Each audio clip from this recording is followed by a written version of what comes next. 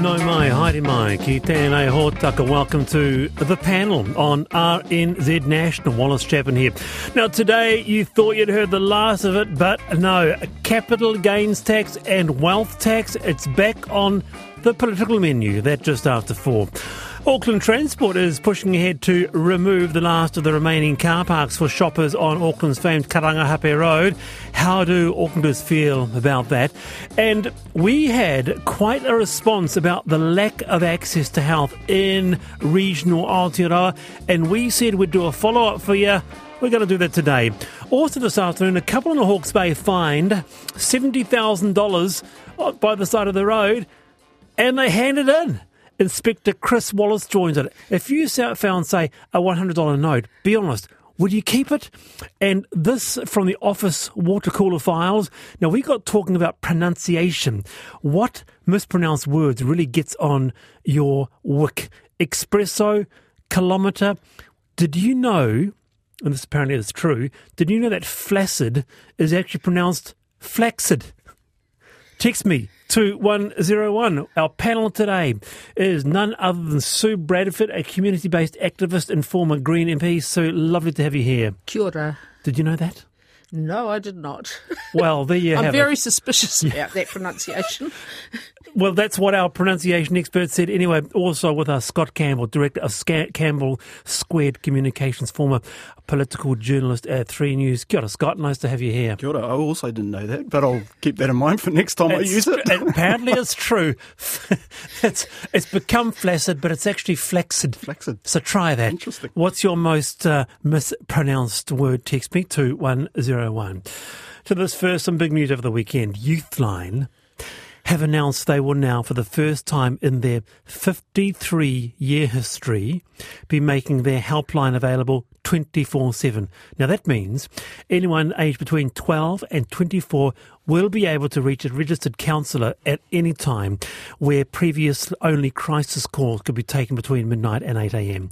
The new strategy, it was made possible with funding from ASB. And our next guest said that offering a full overnight service has been a long-held dream. With us is Youthline CEO Shay Ronald, who's had years of experience in a youth-focused capacity, including 10 years in family and youth law. Shay, kia ora. Nice to have you on the panel. Kia ora, Wallace. Kia ora, Sue and Scott. Kia ora. I can imagine, well, in your own words, a long-held dream. 53 years on, here we have 24/7, a long time coming. It's absolutely incredible, honestly. We woke up, the day after launch, and we were just like, oh my goodness, this is just huge for us, and it has already made such a significant impact. I mean, I can talk a bit about that, what we've already been seeing, if that's of interest. Why don't you say that? What are you seeing? Because it'll be of interest to both our panel, but also our listeners across the country. Yeah, sure. So we've seen, over the last 3 years, about a 65.5% increase in risk through our helpline service. And, for example, we supported 1,000 more young people last year. And in the 2 months, without any promotion, our trained counsellors overnight have supported over 400 clients. And of those clients, 20% were experiencing suicide risk, 10% self-harm risk, and 5% were at risk of abuse. So we're seeing higher demand levels, and we're also seeing higher risk levels on the overnight service without any promotion whatsoever. And since we've now launched it publicly, we've seen significant spikes in demand. That's extraordinary, Shay. Look, we have a panel with us. Let's bring them in. Sue Bradford. Oh, look, it's obviously great news. I hope that you're able to have the capacity to meet what could become a spiralling demand. I mean, do you have that sense that it might just keep going up and up? Yeah, well, thanks, Sue.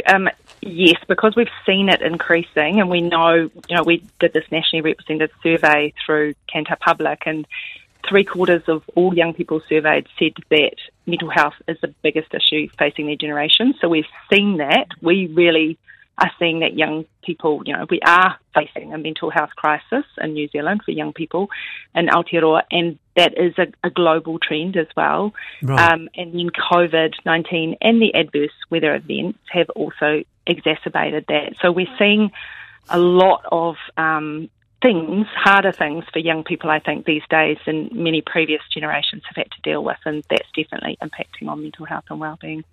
Shay Scott here. So just congratulations again on that as well, and a shout out to ASB. Yes. Is it, it might sound like a fairly obvious question, but the 24/7, I'm assuming that calls come in not during 9 to 5, and actually having that available outside those hours is really important. And also, I'm picking up on what you said around a higher need and a higher risk. Is it that it's always been there, but just people haven't been able to get hold of you or others? Yeah, that's a good question. Because we've seen this trend globally, so since 2012, we've seen a doubling in mental distress rates in young people across the world, including here in Aotearoa. We think that there is actually increasing mental distress. We've seen the impact of social media, concerns about the climate and weather uncertainties, economic pressures, COVID-19, all of that taking a toll on the young people that we're supporting. In relation to overnight, we know research shows us that nighttime is typically harder for our rangatahi. Right. That often there is rumination, negative thinking, repetitively, and that it's often happening at night time and often worse for those who might already be feeling anxious or low. We also know that for young people, they can struggle at times, I don't know about you, but to disengage from social media, and that has an impact. Yeah. This is something close to your heart, this topic, Sue, as well. Oh, absolutely. Having had dire impacts of mental illness in my own family. I just wondered, further on from the overnight and phone services, have you been able to improve capacity yourselves in terms of ongoing support for young people?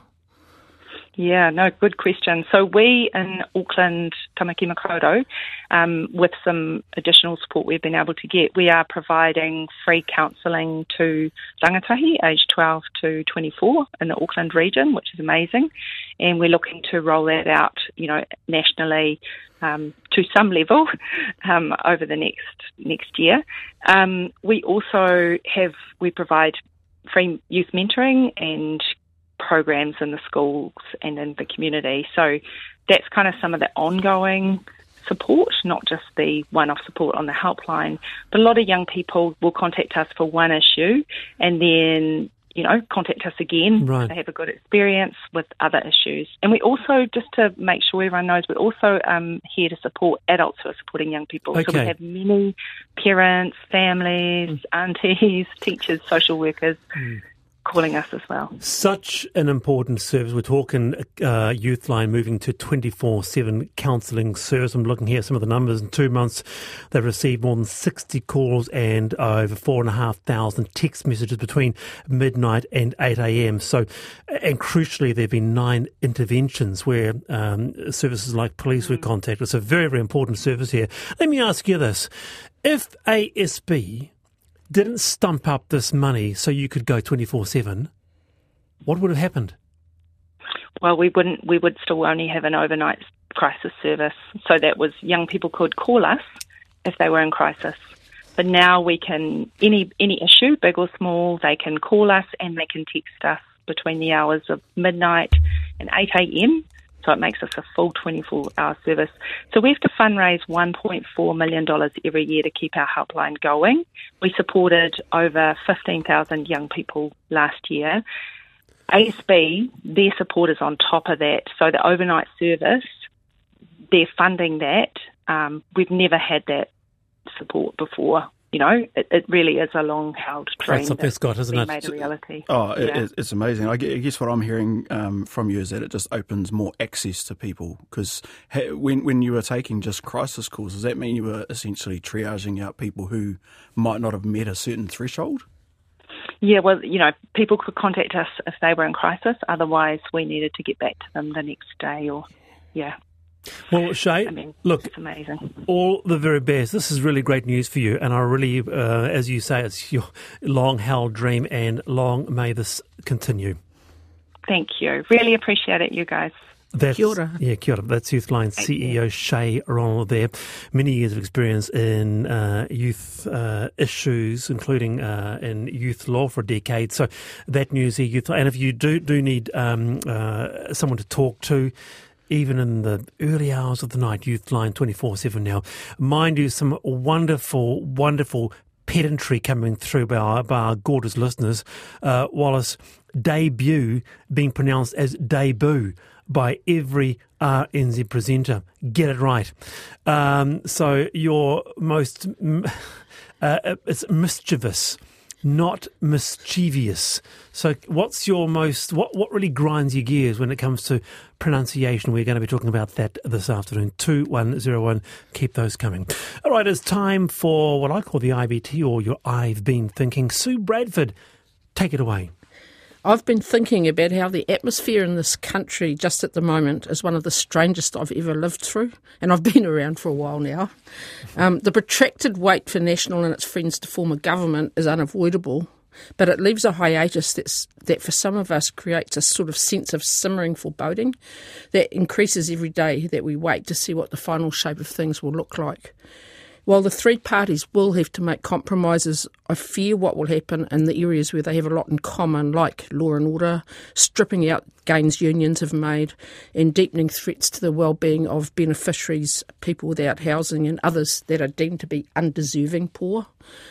And as for our country's fate in terms of trying to meet emissions targets, protect biodiversity, and to genuinely honour Te Tiriti o Waitangi, that's a whole another set of huge anxieties right there. And these things matter.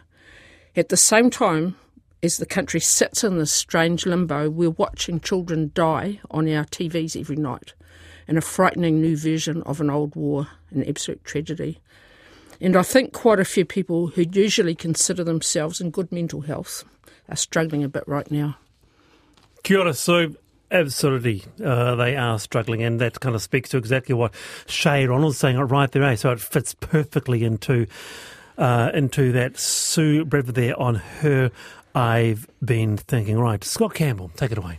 Yeah, I guess, and probably following on a little bit from that, I'm concerned that we probably haven't seen the worst of it yet, and just dealing with a whole bunch of people across the country, you know, businesses, not-for-profits, just individuals who have been hanging out and waiting for this to come to get some confidence. And we're still waiting, and we're almost at Christmas, and will we still be waiting? So I think we need a bit of hope. I'm going to break one of those rules and maybe put up the Christmas tree a bit early to try and get into the spirit of it. Maybe do something like that. Something else that's on my mind, and just off the back of the Youthline stuff, but this month, Bowel Cancer New Zealand are running a campaign at the moment which is called Never Too Young, aimed at those mid-40s and younger, who might be seeing some symptoms and changes in their body, that you're never too young to be diagnosed with bowel cancer. So if you're wanting to know some of the symptoms and what to look out for, bowelcancernz.org.nz is the place to go. And it's worth just checking it out, because if you can get it early, it is treatable and curable. So it's we as younger people, and I've been one of those who've been impacted by it, still consider myself fairly young, but we don't think it's going to happen to us as younger people, and it's actually the second biggest cancer killer in the country. So if you notice some changes, have a look. Gosh. The team at Bowel Cancer New Zealand are really awesome. Oh, kia ora, Scott. I really appreciate that, and honest too, particularly as it comes from a personal space as well, this endorsement to get screened. Yeah, absolutely. Yeah. And I was one of those ones who tried to tough things out for a while and just thought, I noticed some changes and thought, should we write? I'll give it a month or so. And it got to the point where I couldn't get off the couch and I had to go and see the GP. And things got working really quickly, and I'm early and into the treatment phase, so I'm one of the lucky ones on this journey. But don't just wait. Don't be the tough guy, because your health is the leveler, right? That's the thing that gets you. And so what do? You book into the first thing is check with your GP? Yeah, check with the GP. They run all sorts of different tests. Bowel Cancer New Zealand has some really good information on their website, so have a look there. Very good. Lots to discuss this afternoon with Scott Campbell and Sue Bradford. And now, by the way, that number, I didn't say this, Youthline is 0800 376 633. That again, 0800 376 633, or you can text 234. You're with the panel on RNZ National. Some wonderful. It's Hamner Springs, not it is Hanmer Springs, not Hamner Springs. Gosh. Lots of mispronunciations coming through. Kia ora to you all there. 2101 is the number to text.